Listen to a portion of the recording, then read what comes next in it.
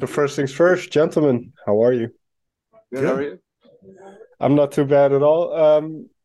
Where I want to start is when I started my research on the band, I encountered some comments and things that it was really questionable a couple of years ago because of the pandemic and everything that happened, whether the band would ever make another album. How real was this, and how close were you to not making another one?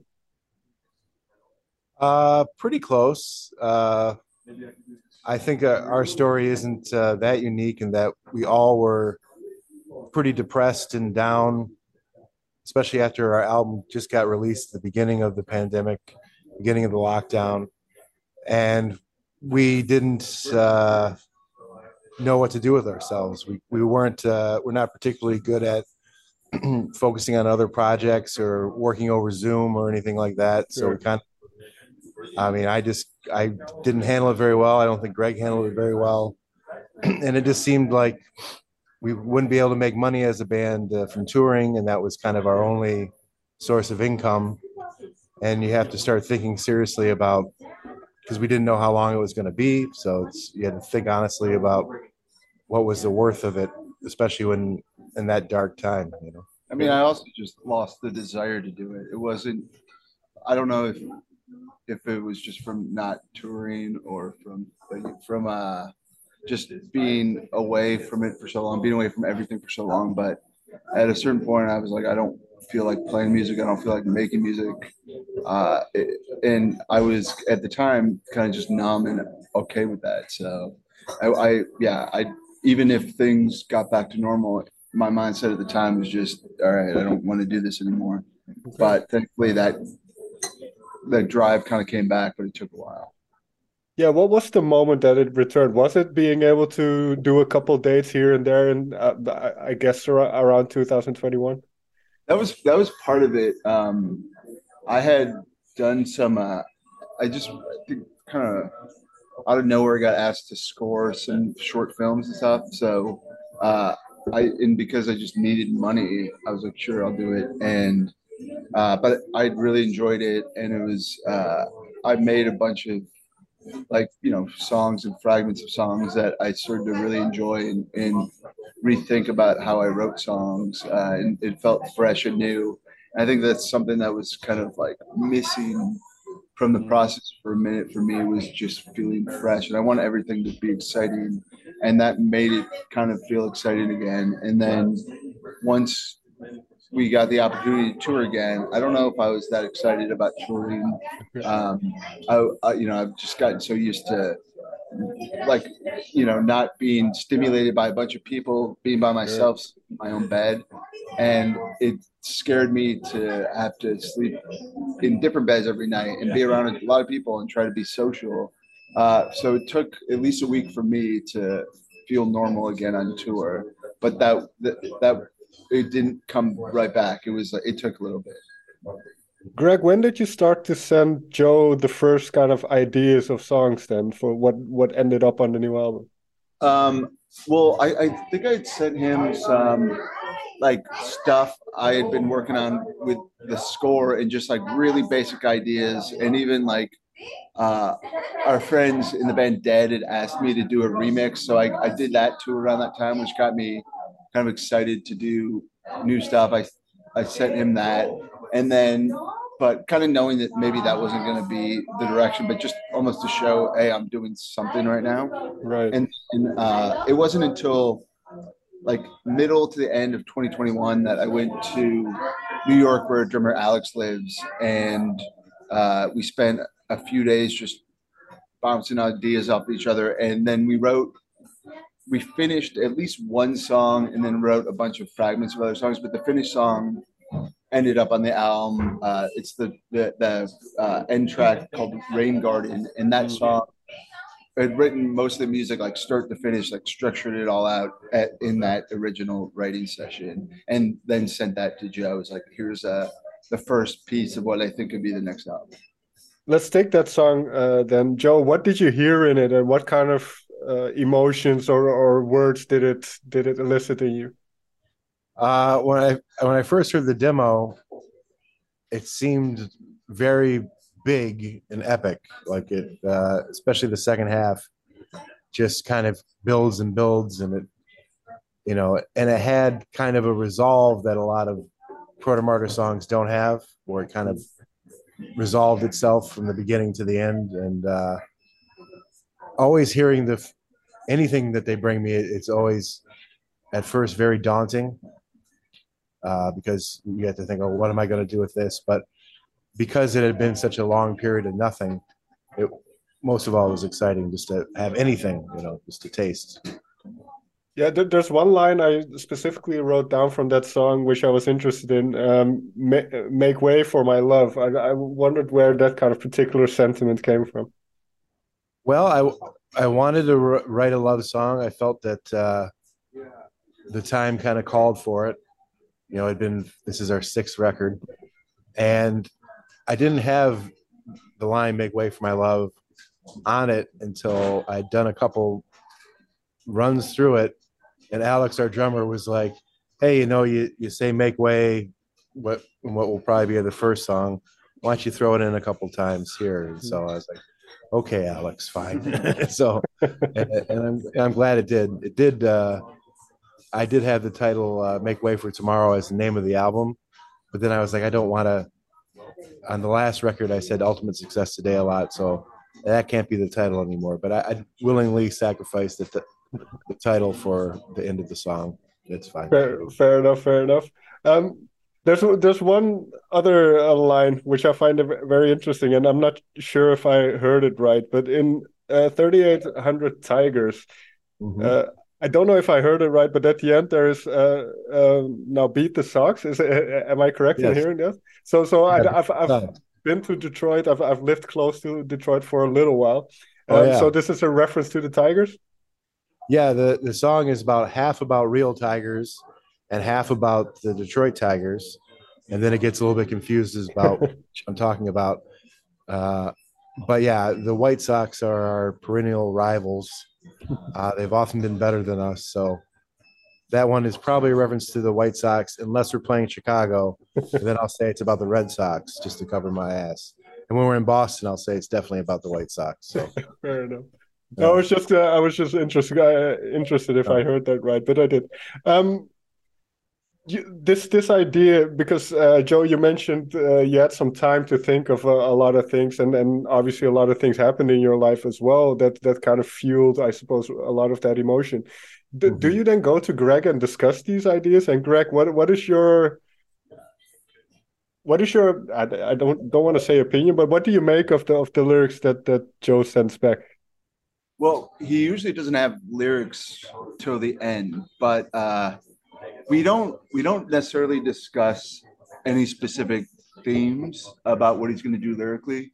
I'll kind of throw some ideas of what I want some of the music to sound like. Like I think pretty early on, I mentioned to him that I wanted a lot of pedal steel on it, but just knowing what Joe's going through at any time helps me get a sense of the direction he's going to go lyrically. Like, for example, I knew that he's going to get married. I knew that his house had been broken into several times. So I just kind of, and then his mother passed, and I knew these were going to be themes that were touched upon on the album. So it does help me have a sense of what the album needs musically, and maybe it like as we got further in the process, it became clear that maybe this album was going to be more uplifting in certain ways than our previous albums. So, tying that in musically in a way that feels that will complement it rather than always clash with what he's doing. But that could also mean, if he's approaching it from a more positive angle, I also would want the music to not just be really poppy, because I don't want it to be cheesy. I want it to, there's always going to be an underlying sadness or darkness in anything, because that's life. So um, you know figuring out that balance is always one of the fun parts about making a record, but we never spell it out to each other. We never fully establish it, because there has to be some mystery in how we play off of each other, and that's what keeps it interesting for us too. Mm-hmm. Joe, in terms of yeah, the emotions and the lyrics. I was thinking this. I don't know if this is a good question but when you started the band or when the band was started, one of the motivations was when your father passed away. That's right. Now, obviously, losing any parent at any time is horribly difficult. But did it kind of prepare you in a sense for when your mother passed, or did was the sentiment different or the feeling different? The feeling was very different because my dad died suddenly of a heart attack. And so it was a surprise. It was a shock to the family. And my mom never really quite recovered from the grief. And I feel like that might have exacerbated her Alzheimer's. And she had Alzheimer's for pretty much the length of the band since the band started. And it gets progressively worse. And so her death was not unexpected. It was also kind of sudden, but it was tinged with a relief that her suffering was finally over. Whereas my dad, it was like, oh, he had so much more to give. Mom had given a lot in her life, and I'm glad she had a peaceful passing. But yeah, it was different emotions. It was more just about where I think I did wallow in my dad's death for years. This one was pretty quick to come to the understanding that, life goes on and your parents don't want you to, wallow in misery for your rest of your life just because they died. Yeah, I So, wrote the line down from Grafton Hoyt. She wants me to try and find happiness in a cloudy sky. So mm, is that kind of that idea of uh, pretty much the encompassing idea of the album of life is difficult, but we've got to move on.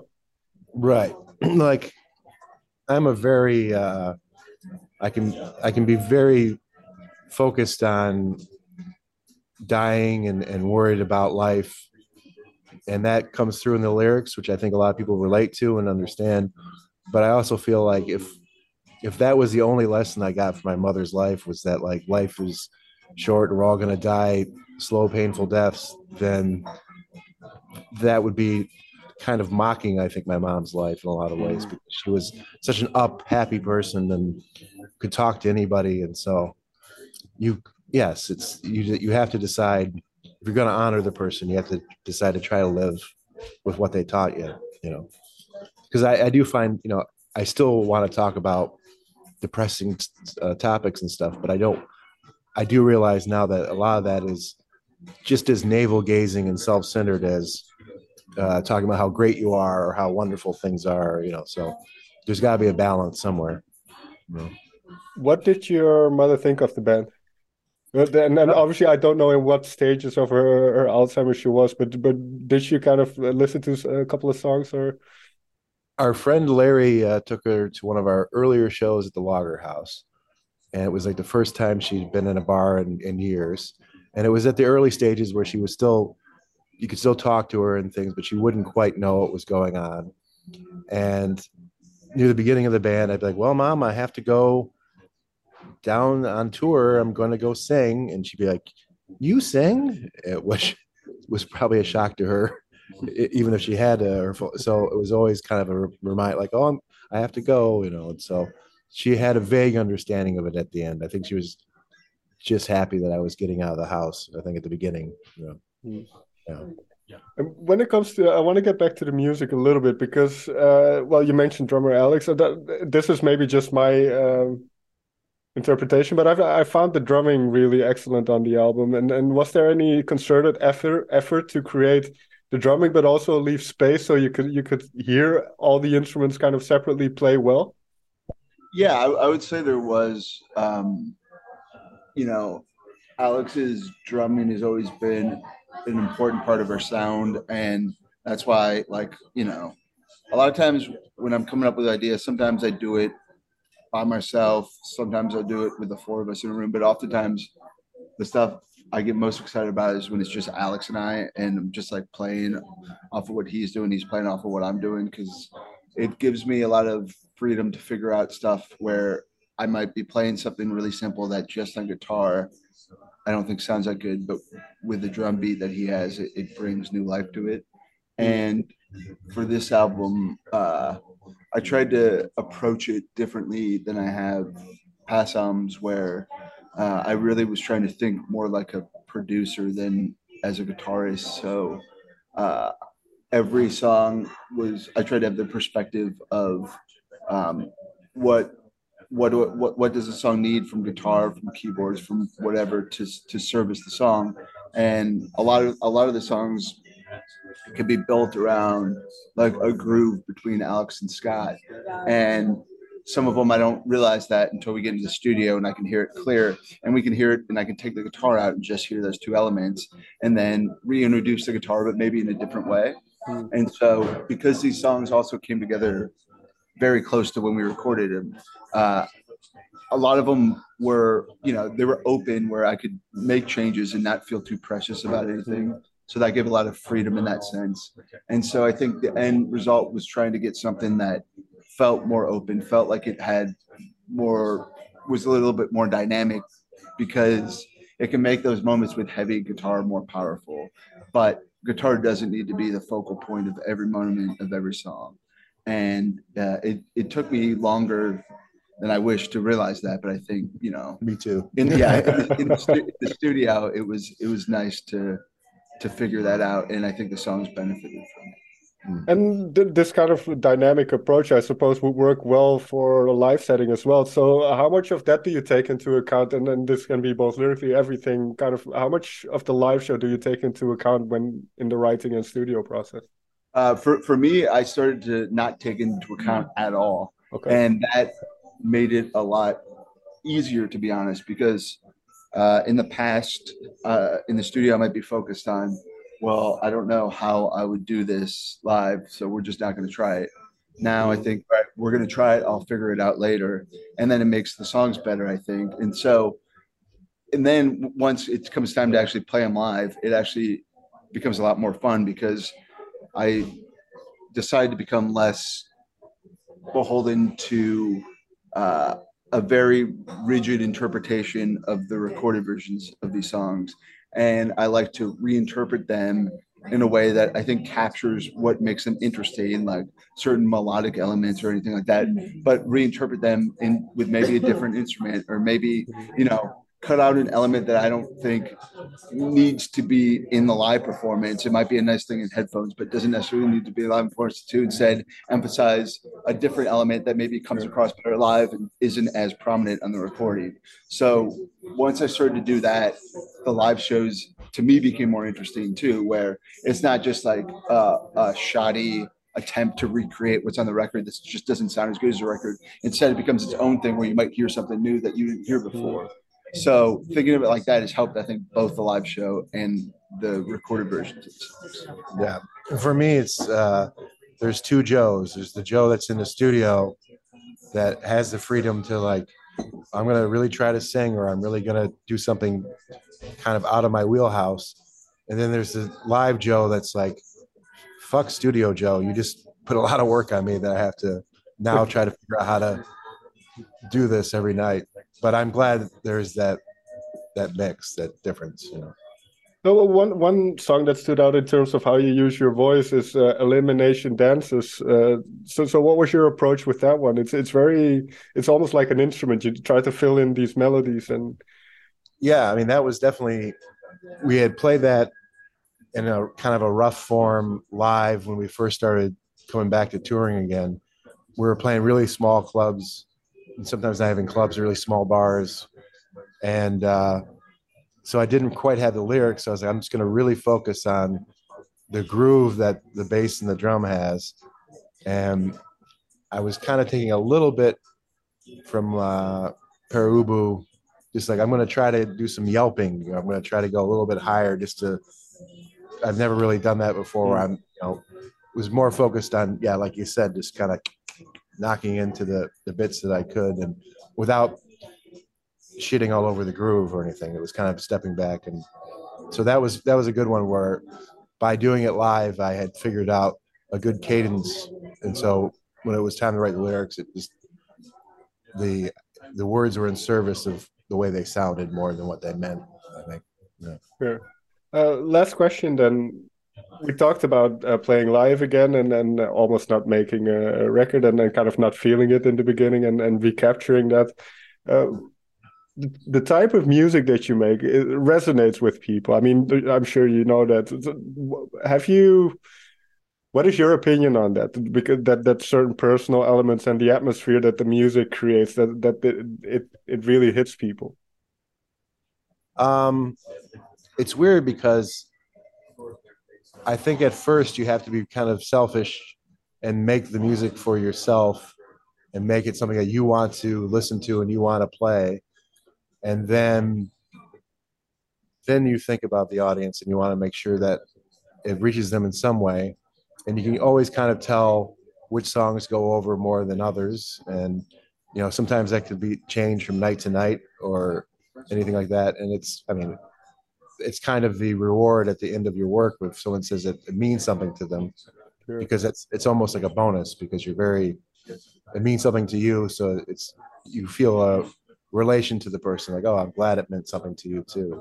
It's the way I feel about it. Yeah, I think for me too, it's again about separating the recording from the live show. When we're making a record, I try not to think about audience at all. I don't think about how people are going to take it. I just try to think about what excites me and what makes me like fulfills me when making these songs.